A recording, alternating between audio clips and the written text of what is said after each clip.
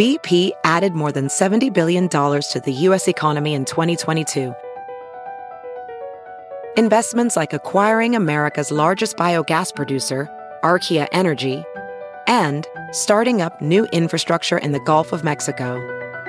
It's and, not or. See what doing both means for energy nationwide at bp.com/investing in America. Tribune Audio Network. You're the mom, the maid, the keeper of the cookies. You do it all, and you look good doing it. It's parenthood on a mother level. Powered by the Quad City Moms blog, here's your host, Denise Hanitka. Hey everybody, it's On a Mother Level. I'm Denise Hanitka, and once again, my partner in crime is back with me. Hi, Jessica. Hi, Denise. How are you? I'm doing pretty good. Pretty good. Good. Glad to hear it. I'm happy to be back. Well, that's awesome. Hey, we want to thank everybody who has been downloading the podcast and sharing with a friend. We now have over 1,000 downloads. Woo! 4 episodes under our belt, so we're getting a little better at this, don't you think? I agree wholeheartedly. I think we've had some good conversations, and so we so appreciate when you tell a friend about us, when you subscribe to the podcast on whatever platform you use. It helps us out tremendously, and it makes life easier for you because then you get the episodes automatically on your phone, no waiting, no questions asked. And we will love you for it. So please rate, subscribe, and review. Whenever I listen to podcasts, they always say that. So I feel like I should say it too. I think you should. I think it makes us sound pretty important. Yes. And that's what we're here to do. We're here to sound important and impress you. So let us know in the comments how impressed you are. So, speaking of impressive things, do you want to impress us with your mom win of the week, Jessica? Sure. My mom win of the week. So I asked my almost 13-year-old about my wins and mother flubbers this week. Just, to get a different perspective. So she said, well, I think you should say that your win is that you've trained us so well that you could take me to Minneapolis and the house didn't burn down at home, which is true. I left my 15-year-old in charge and she... In charge? In charge, Whoa. Yeah. I mean, my husband farms, so he's in and out. Okay. Right? So he's there, but he's not in the house all the time. He took the boys out. Anyway, yeah, I mean, she said to me, she's like, well, if I kept 4 kids alive while you were in Minneapolis for the weekend, is that good practice in mothering? And I said, absolutely. You bet it is. I mean, are you kidding? Yeah, she babysits. If anyone wants a good babysitter, she has lots of experience. Hey, good to know. Saving money for cello camp. Back off. She's mine. Okay, cool. That is a huge win. Yeah, the house is still there. And the kids are all still there. Well, then how could you possibly have a flubber for this week? Because I am a fallible human being, Okay. I guess. Yeah, my worst mother flubber was actually last night. So one of my kids is super emotionally volatile, and he and his brother had a huge misunderstanding at bedtime. I had let the one in question stay up late, always a judgment call, thinking you're mature enough to handle this. Anyway, I don't know exactly what happened, but what I saw was the bigger kid on top of the little kid crying in pain. So immediate reaction, that scene in Monsters, Inc. where he's screaming at the little girl. Like, he doesn't mean to scream at her, but that's what he's doing. He scares her to death, and she is really super frightened. I was that monster, that big blue monster, before I found out everything that had happened, which they were both equally at fault, and he wasn't really hurting the brother like it looked like, but just that was still my gut. I've worked so hard for that to not be my gut reaction, and that was still my first reaction, is just to stop the fight. And what are you doing? And that was last night. So still recovering from that emotionally. Yeah. Both of us are, but yeah. I feel like that has got to be one of the most common things that we feel like we fail at is automatic reactions. Yes. And I don't want to say overreaction because I don't know, that's not the right word, but the the idea that we let our temper take over first. Right. And you're trained at that from childhood. You know, like your reactions in parenting are so much like the reactions your parents had towards you. Like you're instinctively hardwired to do that because of your temperament, which we're going to talk about in a little while, because of how you grew up, all of those things. I mean, I recognize all of that. But like I said, I've been working really hard to change that aspect of my personality. And so it's just hard for me when I flub up. Yeah. Oh, well, I feel for you because I know what it's like to have it stick with you when you're still thinking about it, and it doesn't feel great. No. And I love that kid so much. I hate it when I treat... And he knows that. I know. He just takes things really seriously, so... Yeah. Well, I think it's cool that is your flubber for this week because we are going to deep dive into personalities and why we behave the way we do. And we're going to have a little like mini interesting therapy session here for each other, yeah? I hope so. I'm going to do my best with my expert book by my side. Okay. What about you, Denise? Did you have wins and flubs this week? Okay, so I have a couple things, and they're only mildly parenting related. Okay. All right.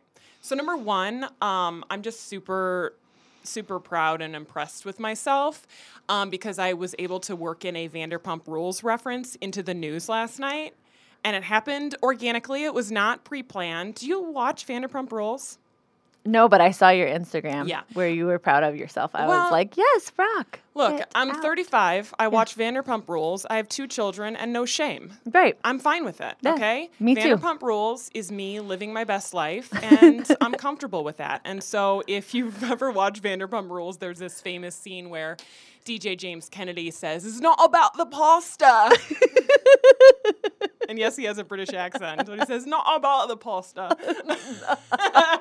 And so I worked it in to the chat last night because the last story of the Sportscast was about how U of I basketball was playing in Italy this week, and our sports gal Celia said something like, "Oh, I hope they, focus on the game and not on the pasta." And I said, "It's not about the pasta." That is so perfect. So, I mean, I only wish you could truly share in my joy and excitement via being a Vanderpump Rules fan, but if this is what makes you become a Vanderpump Rules fan, then I've done my job. I'm definitely going to check it out. Okay. This is my actual win for the week, okay? I have an actual real live one, and that is I have officially hit 6 months of exclusive pumping. Yay! Okay, oh 6 my months. Goodness. 6 months was my goal. I just wanted to get here. And I'll tell you, exclusive pumping is brutal. I know there's a lot of people who do it. Yeah, that doesn't mean that it's any less of a win. That's amazing, Denise. Man. And that's dedication. And I mean, I've been like looking forward to this date forever, but then the other day you posted that thing about how breastfeeding is like a full-time job and the stats of the hours associated with it. So I looked at my own stats because I keep track of this sort of thing. And if you're going to get all TMI on me, then just move it along because that annoys me when people say TMI when you talk about breastfeeding. But, okay. So my stats in 6 months, I have pumped 6,400 ounces. Okay? Oh, wow. And I'm going to pull up the little ounces calculator. That's amazing. Okay, so 6,400 ounces to gallons is 50 gallons, okay? That's awesome. And so I'm saying this not because you're interested in it, but because I'm proud of myself. Because when you think about 50 gallons of milk in the store, that's a lot of gallons of milk. That's a lot of gallons of milk. And you did it 4 ounces at a time. 4 ounces at a time. God, it's just brutal. So, hey, how about a shout out to all of the exclusive pumpers out there because your work is noted. And it's World Breastfeeding Week this week. Oh, is that right? Uh-huh. Yeah. That's so awesome. Congratulations accomplishing your goal at an appropriate time, right? Yeah. So I'm probably going to slow down a little bit. I already have slowed down a little bit because it's incredibly time consuming. But after struggling with breastfeeding to start with and kind of settling on the idea of exclusive pumping, I feel just really good about reaching this milestone. So and I am done talking about my boobs. I mean, for right now. Okay, so now I want to talk about my mother flubber. And to be honest with you, it's really more of like I'm seeking advice on this one, okay? So my little boy is 3 years old, almost. In September, he'll be 3, and he is basically potty trained except for nights and naps. Oh, sure. That's super common. So now naps at daycare, he does not wear a diaper. Naps at home, he has to wear a diaper, otherwise he will wet the bed. Oh, interesting. What in the world is the difference between these two spaces, and what do I do about it? He feels a lot more comfortable at home. Well, and that's good. Yeah, that's so good. So, I mean, what do you think? When are boys more able to hold it? Well, night, that'll be a while, right? Well, it's different for each kid and each, lifestyle. So it really depends on what your goals are. Like, how much do you care if they wear a night diaper? And how much do you care if he wears a nap diaper? Because if it's just pee, I don't know. I guess it depends on how much you want to deal with it. Like, for me, I would have just been like, See, I don't care night diaper. That doesn't bother me in the slightest, especially because in the morning, like, he clearly has, a lot in the tank. So I'm really more interested in changing the nap because he does it one way at daycare and then another way at home. So it makes me feel like he can clearly do it. It's just, what do I need to do to make him successful? Yeah, that's a super great question. I'd love to hear what other people have to say about it. My idea would just be, the parenting standby of bribery, which would be like, if you can wake up dry, you can have a hot cocoa, or you can blow out the candle, or you can whatever it is that he's really into. Some of my kids loved blowing out birthday candles so much. That's hilarious. We used it as a potty bribe. Yeah. That's so funny. Right? Way better than an M&M. You can blow out the candle. Yeah. Chocolate, whatever it is. Yeah. I mean, but overall, like you're saying, maybe it's not that big of a deal. Yeah. I mean, that's my gut instinct is it doesn't really matter. Okay. Because if he can do it, I don't think he's willing himself to do it one way or another. I mean, he's asleep. So. True. Yeah. It's probably just that he feels more comfortable at home. And if you don't put a diaper on, what happens? He pees. Oh, okay. Yeah. So, that's interesting. Yeah. Yeah. You've stumped us. Kids are Sweet Abram, you crazy. have stumped us. Yeah, and so I didn't want to label that a fail or a flubber because I don't think that I'm doing anything wrong, and he certainly isn't doing anything wrong. But I was just curious if there's a better way. I mean, if there's a better way to do this. Yeah. So, but yeah, and if it means he's more comfortable at home and he's getting a nice deep rest, then so be it. Yeah. Let's talk about happiness. Okay, I'm all about that. Okay, so in our Moms in the Headlines, we are pulling from the Quad City Moms blog. One of your writers wrote an article about the Happiness Project. Right, Rachel Gustafson did a fabulous review about the book, The Happiness Project. It's been out for a while, this book, but I haven't read it because personally I've been worried that reading a book called The Happiness Project would put a lot of pressure on myself to be happy. Well, yeah, technically. I mean, you read it and it's like you either better do it or, shut up. You're not being happy in the right way. That's kind of my feeling when I hear the title of the book. Okay, so the author of the book is named Gretchen Rubin, and she was a lawyer. And she had 2 kids, and she left her lawyering job to become a writer. And so she wrote this book after doing a year of not soul searching, because it was more than that, but she spent a year actively looking at what brings happiness, what takes it away, and how to actually harness it in your life. Is that kind of how you understand it? Yes. Yeah. It sounds very analytical, which is not my personality at all. But I'm thankful for people like Gretchen who have that analytical personality who can write it all out for me so then I can follow in her footsteps and be happy.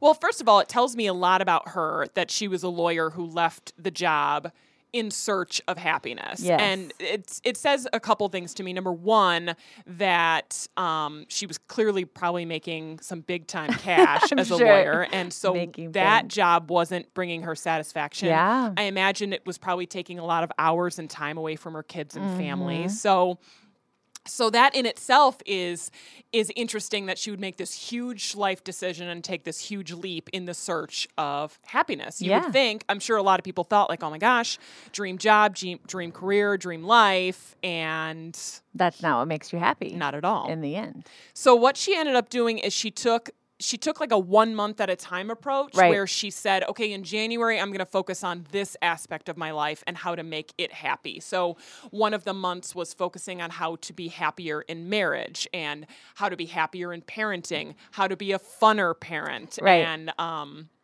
how to, bring some more joy back into parenting. And so when you had brought up Rachel's blog posting, I asked, okay, so what was her plan for August? And then maybe we can think about how to do August, maybe just in this tiny little piece among ourselves. Yes, well, I don't really want to. Okay, why? Because August is money. So. August is money. I know. I just like to spend money. I don't like to think about it. I don't want to make rules for myself or put limits on myself. I don't know if that has anything to do with my personality, but well, I mean, how would you describe yourself with money? I spend it. I'm I'm a lot better than I used to be, but I got myself into some pretty hardcore credit card debt. Okay. Back when I was younger, and that's just because I wanted what I wanted when I wanted it, and I didn't want to have to wait until I actually had the money. And then I would tell myself, oh, I'll pay it off at the end of the month. And then I didn't have the money to pay it off at the end of the month because it went other places. So, yeah, I was what you might call a spendthrift. So do you feel like you have a grasp more on it now? Or like, where do you think you've come since then? Yeah, I think I have a better handle on I still don't really budget like they say you should. I don't either. If it makes you feel better. Well, thank you. It does make me feel a little better. Another responsible adult who also does not budget. Right. I don't say, oh, I'm going to spend this much on entertainment. I'm going to spend this much on this. I just try to be frugal in my choices. So really what that boils down to is like I sacrifice going shopping at the mall for buying trips and, experiences, that kind of thing. So, because I still know that we only have limited funds, even though my husband's a farmer, he is not a money farmer. He grows corn, which isn't the same thing as like money growing on trees or something. Well, so she's not, in this happiness project, she's not trying to be like the Dave Ramsey. She's not really suggesting any like money financial advice. She's just suggesting, finding ways to use money to give you happiness and not to buy it, so to speak, but what I took from it is my whole philosophy around spending is like, if it saves me time, I'm going to spend it. Because to me, time is more important than cash. So I'm not going to make a bottle of laundry detergent. I would rather spend the $7. Right. And I don't coupon because to me, the cutting of the coupons and the searching of the paper, that's that's my time. Right. And so basically I feel like I'm taking away my choice of time to cut out these coupons, and that doesn't have any value to me. And isn't her premise also to kind of take the stress away from money? So True. A lot of people, like I feel like you and I, we have the money thing pretty hand in hand. We're not feeling stressed about money all of the time. But growing up, I remember my dad with a timer for my mom's long distance calls because he was so stressed about money that he only wanted her to talk to her mom for this amount of time, so the long distance bill would only be that much. So that's definitely stress about money when you're timing to the minute a telephone call. And that's not a happy place to be. Right. And she certainly acknowledges that in the book where she says, obviously money stress is not just going to go away because you've decided to change your attitude about it. Like, I think her point was just more like finding the way that it, can work for your family. Right. I don't know. And I think that looks different for everyone. Yeah. Like, obviously for us, budgeting isn't what's going to make us happy. But for other personalities, maybe budgeting is the thing that is going to be what makes you happy. And definitely, getting out of debt is a first step. I had to get out of that credit card debt and pay off my college loans. I had to stick to a pretty tight budget, but I didn't do it like the Dave Ramsey way. I did it the Jessica way. When does that book come out? Yeah, well, I just basically hid money from myself. Like, I literally had accounts smart. at 2 different banks. So, like, the money that I needed to use to pay off my bills literally went into a different account. And so I told myself I didn't have it. I was only allowed to pay off the credit card with that one. That's just what I had to do to work for me, because if I had it in my checking account, it existed. Well, I think that's a pretty good plan. Yeah, thank you. Okay, so I guess we'll have everybody try this as their August intention. Look for ways that money can make you happy, but not like on a new purse. Yeah, and you can go to GretchenRubin.com and look at the August project. And there's a little video you can watch. Mm-hmm. If this is something that is intriguing to you, definitely read Rachel's post on the Quad City Moms blog about the Happiness Project. And then you can get more details at GretchenRubin.com. Rolling right into our big topic for the day, which is Enneagrams. The Enneagram. I had never heard of an Enneagram until you came along. Right. So what in the world is an Enneagram? Well, the Enneagram is a personality type, but it's more than that. So I was reading the book, The Road Back to You, which I have brought with me. It's called The Road Back to You by Ian Morgan Crone and Suzanne Stabile. And it is all things Enneagram. So there's 9 personality types is the main premise. All of us were innately born one personality type. Then, because of your upbringing, you might swing more towards the personality type that's, quote, next to you, or back and forth because of your life circumstances. So it's malleable. Okay. So, why don't we start from the beginning? Where did you hear about Enneagrams, and what appeals to you about them? Well, I've always been interested in personality tests. On the Quad City Moms blog, before I owned it and I was still a writer, I wrote a blog post about personality types. Then once I heard about the Enneagram, I also wrote a blog post about the Enneagram. But what I really like about the Enneagram is it's more than just a personality test. The point of it is self-understanding and growing beyond the self-defeating dimensions of our personality, as well as improving relationships and growing in compassion for others. Okay. Which I find to be something that is occurring to me on a regular basis the more that I learn. For instance, today, my 8-year-old kind of gets into fights with people every time we go someplace, like at the park. He'll find a kid who he can butt heads with, and he just does. Like, why is he the one who's always finding someone to not get along with? I don't understand it. But the more that I read about Enneagrams, the more that I understand that to him, conflict is connection. Oh. Right? And so because of that, then I'm better able to understand him and have compassion for him. And granted, you're not supposed to type kids when they're really young, but that one is pretty cut and dry. I kind of know what he is. So there's 9 personality types, and so I can go ahead and kind of read you the personality types if you want. All right, so there is no personality type that's better or worse than another. None of them are gender biased. They all have their own strengths and weaknesses, but they're in numerical order. So type 1 is not the first one. It's not the best one. It's just type 1 to make it easy for you. All right, so type 1 is the perfectionist. Ethical, dedicated, and reliable, they are motivated by a desire to live the right way, improve the world, and avoid fault and blame.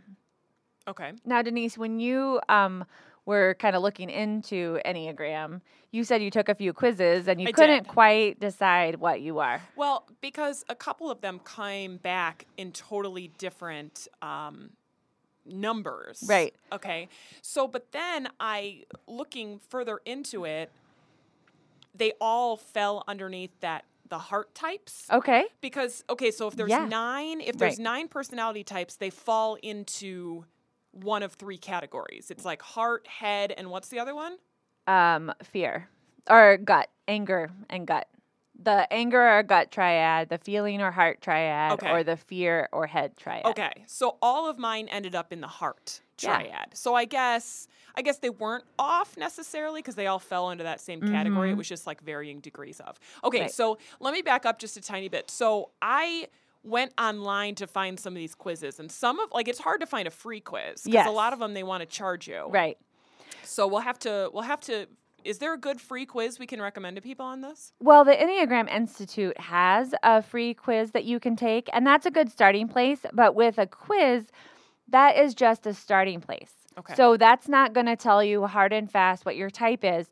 What you really want to do, if it's something that interests you in learning your type and the types of the people around you that you interact with on a regular basis, is you'll want to keep reading. So you want to get a book, or you want to follow an Enneagram an Instagram account, which I follow like 8 because they all offer something different. Yeah. They're all funny.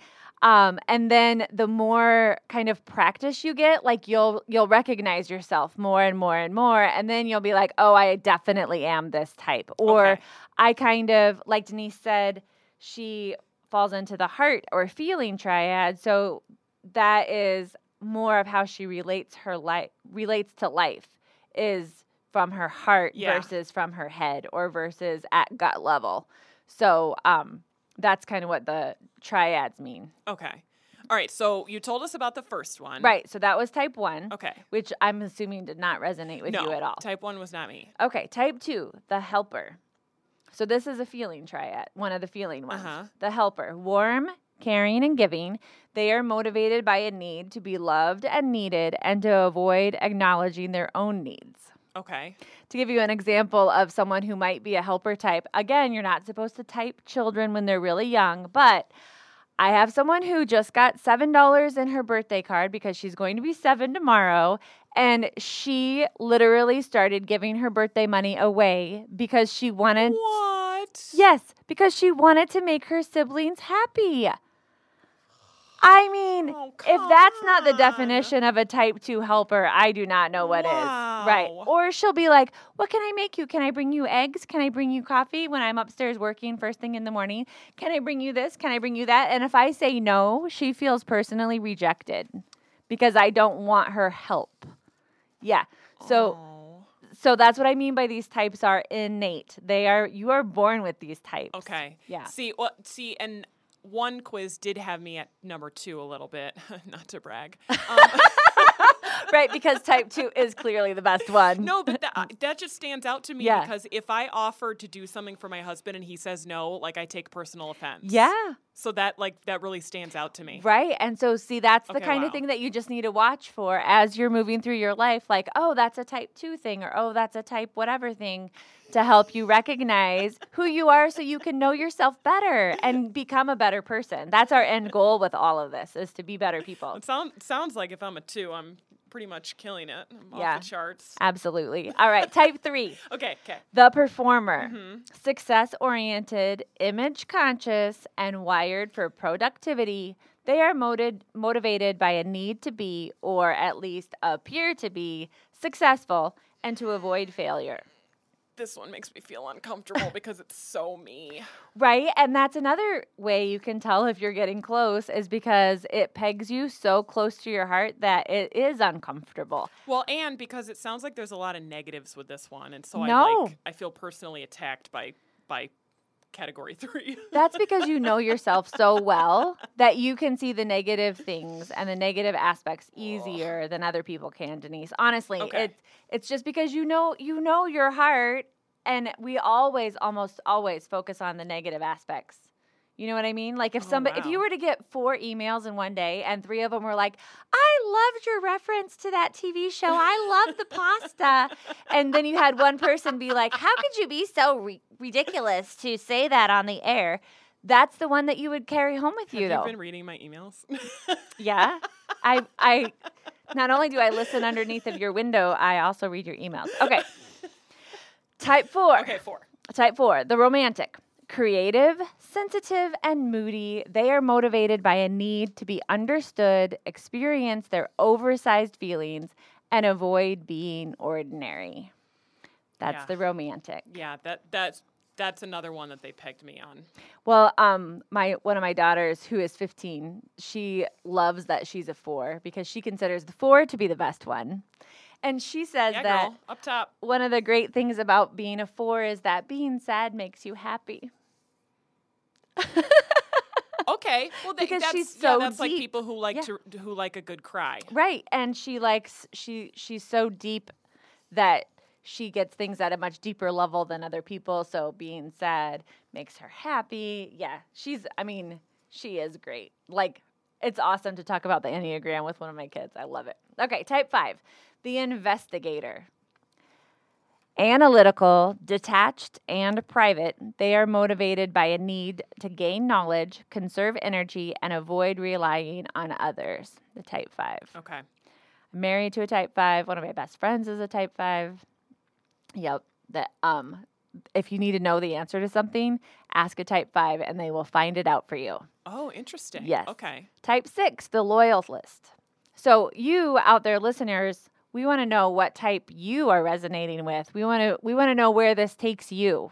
We are hoping to pique your curiosity so that you will investigate more, even if you're not a type 5. The loyalist is type 6. Committed, practical, and witty, they are worst-case scenario thinkers who are motivated by fear and the need for security. Type 7, the enthusiast, fun, spontaneous, and adventurous, they are motivated by a need to be happy, to plan stimulating experiences, and to avoid pain. Type 8, the challenger, commanding, intense, and confrontational, they are motivated by a need to be strong and avoid feeling weak or vulnerable. And type 9, the peacemaker, pleasant, laid back, and accommodating, they are motivated by a need to keep the peace, merge with others, and avoid conflict. So that's just a quick overview. I mean, we are not going to be able to talk about all of the things about the Enneagram in one podcast, but it's super interesting because it does peg you, and it does make you feel like they know me. Well, it's interesting because it basically, the goal is to explain to you maybe why you behave a certain way, and then not to change you, but if you understand why you feel a certain way about something, you can develop. Right. A quote from Thomas Merton is, before we can become who we really are, we must become conscious of the fact that the person who we think we are, here and now, is at best an imposter and a stranger. Because we often put on that facade of something for the public, and we don't let people see our inner selves. And so then we kind of lose sight of who we are, too. Or we look at the negative aspects and we think, oh, that needs to be corrected. So then we try to be something else. Yeah. Or the one that stands out to me is if you're dating someone and you kind of change who you are around them. Right, like in the Runaway Bride movie when she doesn't know how she likes her own eggs because she always adopts the other person's likes. Yeah. Okay, so I feel like I got pegged pretty well as a 3 or a 4. I felt like a lot of connection with those two, but I didn't even think about maybe what my husband is. Yeah. Well, you're really new at this. I would say just think about yourself to begin with.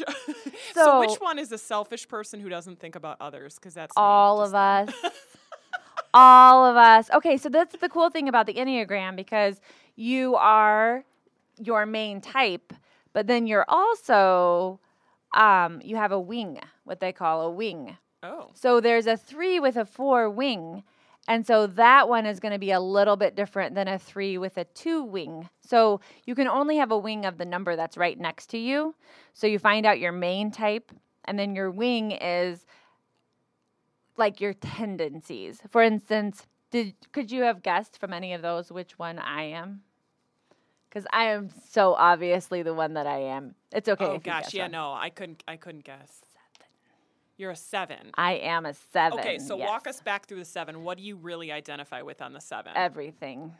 So the 7, so some people, actually most people, honestly, are very similar in number, and it takes them a while to figure out which two they are, and then to narrow it down to which is their main type and which is their wing. Super common to not know your type right away. Absolutely normal. I, on the other hand, there is an Enneagram Instagram account that I follow that I love called Enneagram and Coffee. And she has clear back, I mean, this was a while ago, a bingo set that you can you circle all of the ones that apply to you to kind of help you know which is your type, or to see if you relate to that type like other people do. And a lot of times you'll get like, I don't remember if there were 12 or however many there were, but let's say there were 12.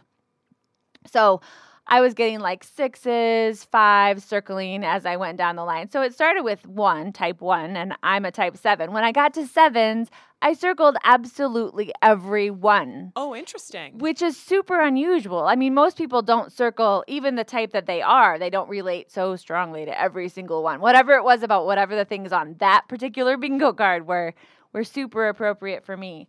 A 7 is fun and spontaneous and adventurous. They're motivated by a need to be happy, to plan stimulating experiences, and to avoid pain. Okay. So that seems like, oh yeah, avoid pain. What's wrong with that? Well, I mean, I am so a type 7 that it's really hard for me to be in that deep moment with you. Like if you were struggling and we were, talking about something deep, my tendency is to make a joke or to bring the lighthearted moment back and get out of that deep situation because I don't want to experience that pain with you, even though as a good friend, that's what I really want. I mean, I really want to do that, but I also don't want to do it, if that makes sense. Like on a head level, I say, yes, I want to go through that with you. And on a instinctual level, I say, let's make a joke. Let's lighten this up. I mean, I make jokes at funerals. I make jokes. One time, I've been physically removed from a funeral for making too many jokes. Not physically removed, but asked to. No, I'm just kidding. Never asked to leave either. But during like childbirth breathing practice, I got the giggles so much I had to leave the room. Yeah, I mean, I couldn't even practice breathing for childbirth. Oh my gosh. Because I would just start laughing. Like deep moments are hard for me. And other people love the deepness. Yeah. They want to get deep really fast. I love to get deep in conversation. I don't want to just talk about the weather and baseball, but I struggle when it comes to staying in that moment. I'm always looking ahead for something fun too. Like, oh, this is boring. So what's the next thing? I'm going to plan ahead. I'm going to look at next weekend instead of what's going on right now. So I guess what your type. So like, what do you do with that? What happens next?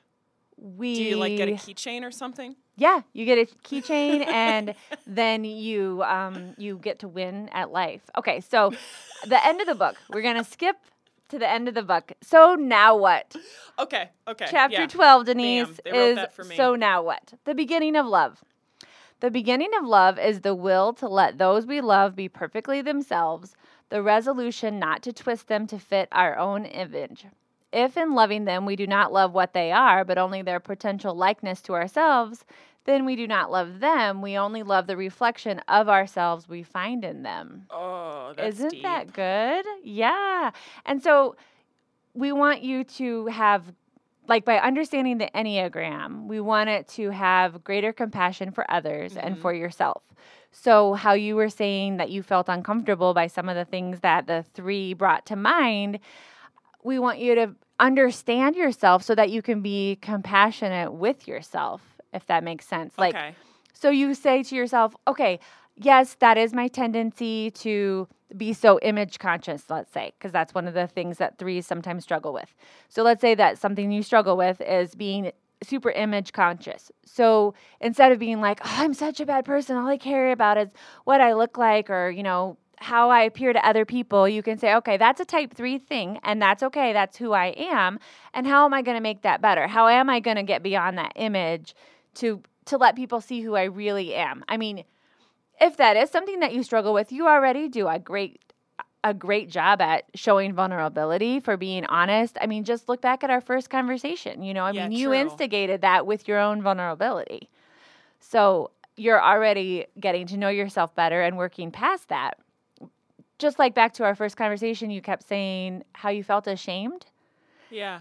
And maybe that has something to do with your personality type, because it's not okay, in that space to show your real self. I was embarrassed. Right. And I was embarrassed because people were going to look at me, and I want them to see me as X, but by feeling this way, they were going to see me as something I didn't want them to see me as. Right, right. And so knowing that is part of who you innately are and who you were created to be, then that's a beautiful thing, because then you can help yourself be compassionate with yourself. And yes, you'll probably still feel embarrassed, but you can at least say, okay, this is who I am, and it's okay to feel embarrassed. And I'm going to move past that, because I know that getting deeper is something that I also really want, Gotcha. So those are the compassion for ourselves and for each other. And then we can't change the way other people see the world, but we can try to experience the world through their eyes and help them to change what they do with what they see. Does that make sense? So, for instance, a type 6 tends to be really motivated by anxiety. So you can't make them be less fearful, but what are you going to do about that? By learning who they are, then what's their next step? Like, yes, you're worried that this might happen or that might happen, and you're still thinking of the worst case scenarios, but then what are you going to do about that? Are you just going to sit and worry, or are you going to make a plan, or are you going to figure out a way to just put a positive spin on it, or what works for you? Like looking at it, this is what it is. Now what's my next step to be a more healthy person? It reminds me a lot of the concept of the love languages. Oh, for sure. Yeah. I love those so much, because it's basically the same concept of knowing what drives you, what gives you satisfaction, what gives your partner that same satisfaction, and they probably won't line up necessarily, but if you know what you need and you know what they need, you can better communicate with each other. And so same with this. If I understand who he is as a person, or who my child is as a person, and how that differs from the way I respond to things, I can have better compassion for what motivated them in that moment to behave a certain way. Exactly. Yeah. So the author of the book, The Road Back to You, quotes a Buddhist teacher, and he says, when we accept others as they are, then they have a chance to transform. So you're helping understand your husband or your child the way he is, and he also then can change, because you're not expecting him to be different. You're understanding who he is. So it's just that basic desire of really knowing people, like really loving them where they are. So one thing I didn't realize is, so you use it in your family, but what I was reading online is that a lot of companies are using this as a motivational and a team building sort of a thing. Right. And learning how to better work with one another. Right. And it's kind of an ancient art. It's been found in like ancient monasteries dating back centuries. And like the better that you can know the people that you work with, the more compassion and understanding you'll have for them. And I mean, isn't that what we want as a world? Like, we want to be known, and we want people to see us for who we really are.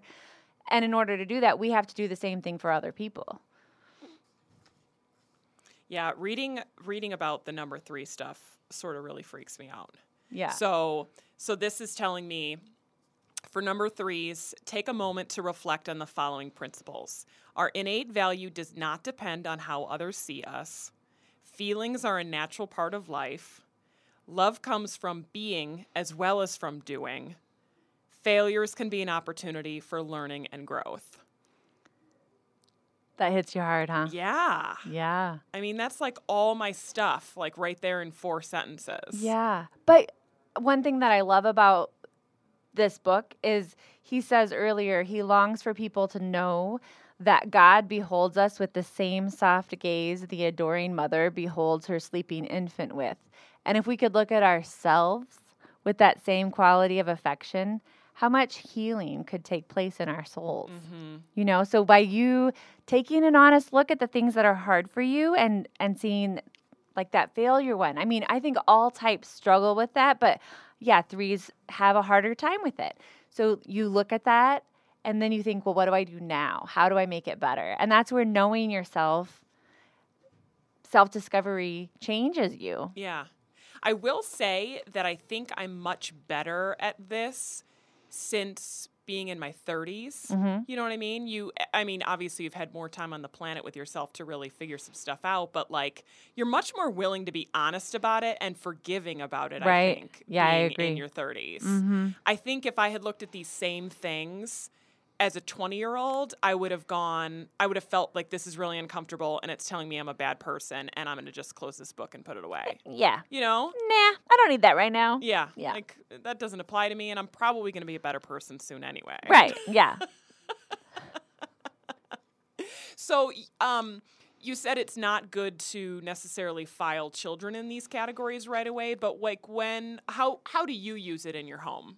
Well, I didn't intentionally type those 2 children that I was talking about, but just learning about it, I just kind of have a feeling that they are pretty in their type. So with my 8 child, the one who gets into fights all the time, his values are that he has to be the best. So that's something with character building and character training and character development that we do at our house anyway. I can just be more focused on those aspects of it with him and help him to see other people's point of view and help him to recognize that for him, it doesn't feel like that big of a thing. But to another child or another person, it feels so much more than what he feels, if that makes sense. Yeah, that does. Like in type 8s, there's actually a quote that is like, you might think that it's just a small thing, but to somebody else,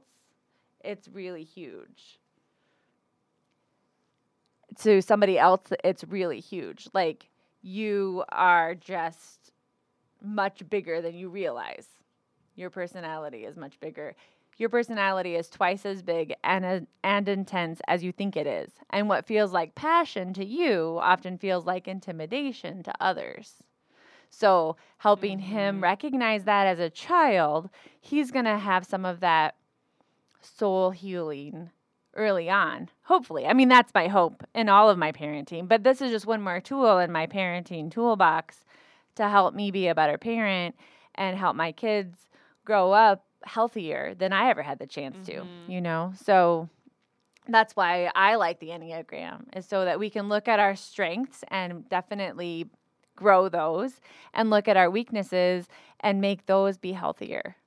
Okay, so the other question I'm having is this is something we're born with, or how much is our life experience shaping what our Enneagram is? That's a good question. I don't think they really know for sure, but you definitely can look at 2 babies and look at them and know that they have different personalities, right? True. I mean, just look at your boys Yes. as babies. They weren't the same baby. Yes. And that's only 2 kids, you know? I mean, if you had 9 children, how similar do you think if you had 9 children in a row, all the same age, all the same gender, like just, they would not be the same baby. No. So yeah, that part is, you are born with a personality, but then the way you're brought up definitely changes that to a certain extent. So maybe, let's say if you're a type 6, which has a tendency towards fear and anxiety anyway, but you also grew up with a mom who's constantly worried about everything and wants you to only walk this far away from the house, and you're not allowed to walk by yourself to school even when you're a teenager and all of those things. Just think how much worse it would be than if you grew up with a mom who was like a type 7 who is just like, oh, sure, go ride your bike to the pool, it'll be fine, and never put any, limits or talked about worries with you. Like, you might be a little nervous, but your mom says it's okay, so you'd go. So you'd be a lot less fearful as an adult, even though you're both a type 6. Okay. You see? Yeah, because all of these little things that I just read off here, and I'm going to lay back on this couch because officially in this therapy session with me. So all of these things that I feel like are negatives about myself are all things that I feel like I can trace back to a feeling of when I was a kid. Oh, for sure. You know? Yeah. So in that respect, I'm like, wait, so was I born with this personality, or was it, molded and shaped over time? Both. Yeah. Yeah, absolutely both. So what I'm trying to do is blame my parents and my childhood for my problems. Well, and your innate personality is part of that too, because like maybe if you were a different personality type, you wouldn't be trying to wiggle out of that. Oh, okay. You know what I mean? Just a thought, Mr. Fox. Oh, gosh. By the way, I will give a candy bar to anybody who knows that quote. Just a thought, Mr. Fox. It's from a children's book, and I'm not going to say any more. Just a thought, Mr. Fox. I really like candy, but I don't know the answer. Seriously, you guys email me at the Mom's Blog, and I will send you a candy bar if you know that. Okay, so what we're telling people to do is go follow Enneagrams and Coffee on Instagram. Coffee and Enneagram is Coffee one. and Enneagram? Enneagram Vibes is another one. Okay. They usually have really funny memes. Enneagram Ashton. There are just, like if you just search Enneagram on Instagram, you'll find several. Or if you go to Farm Fresh Jessica and see who I follow, Okay. you can also follow. There's just a lot of really good stuff out there. And the more you read about it, the more you're going to be able to type yourself and the more you're going to be able to learn about yourself, because we want you to be as healthy of a person as you can be. Are we out of time already, Denise? Yeah. Oh my goodness. I just love the Enneagram. So It's really interesting. Yeah. And now I want to look more into it, and I want to see what my husband is. Yeah. And I want him to understand why I'm a crazy person also. So I'm just gonna leave these little papers out and say, stop saying you're a crazy person. That's not okay. Okay. Jessica, you're awesome. Denise, Enneagrams you're are awesome so interesting. too. These are so interesting. And I'll be honest, when you first told me about these, I found them super intimidating because of the chart and the flows and all of that. So if you're listening to this right now and you're feeling intimidated, I'm asking you, I'm imploring you to power through. Yeah. And to just read that article on the Mom's Blog to begin with. It's, I don't know, from a few months back. But if you just search Quad City Mom's Blog and Enneagram, I'm sure it'll come up. And I think we can maybe put it in like the show Oh, notes. sure. Yeah, that one. So it should come up in like the description of the episode. On iTunes. Yeah. Great. And we'll put Rachel's article in there too about the Happiness Project. Yeah. So we're not going to make you go searching for stuff. Yeah. So tell us your type. Share with us what you've discovered through this Enneagram conversation. And if you do anything with the August money happiness intention, let us know about that too. We definitely want to know. Speaking of August and money, don't you have a summer social coming up? Yes, summer social is coming up. It's at the Market in Moline. It's the Spotlight Theater. They're right in downtown Moline. So on August 23rd and 24th, you want to come down to the Market because there is a fundraiser going on with Dress for Success. So $5 to get in. You get access to all sorts of amazing vendors. I want you to think of the Market sort of like Etsy in person. Yes. So you can find all kinds of cute baby clothes and home decor and just a lot of it's handmade, a lot of it's not, but it's specially curated vendors, and you're going to find something there that you're going to like. So come on out the 23rd and 24th, the Market in the Spotlight Theater, and $5 gets you in, and it's a donation to Dress for Success. So yes, please come and join us. Yes. Thank you all for being with us for another episode of On a Mother Level. Please share us with a friend. Thank you so much for supporting us, and we'll be back again next week. Bye. Thanks for listening to On a Mother Level from the Tribune Audio Network. Tribune Audio Network. 1, 2, 3, 4. Those are numbers, but you already knew that. If you want to know what number you're going to pay each month for your car, use Kelley Blue Book My Wallet on AutoTrader. They're really good at numbers. AutoTrader.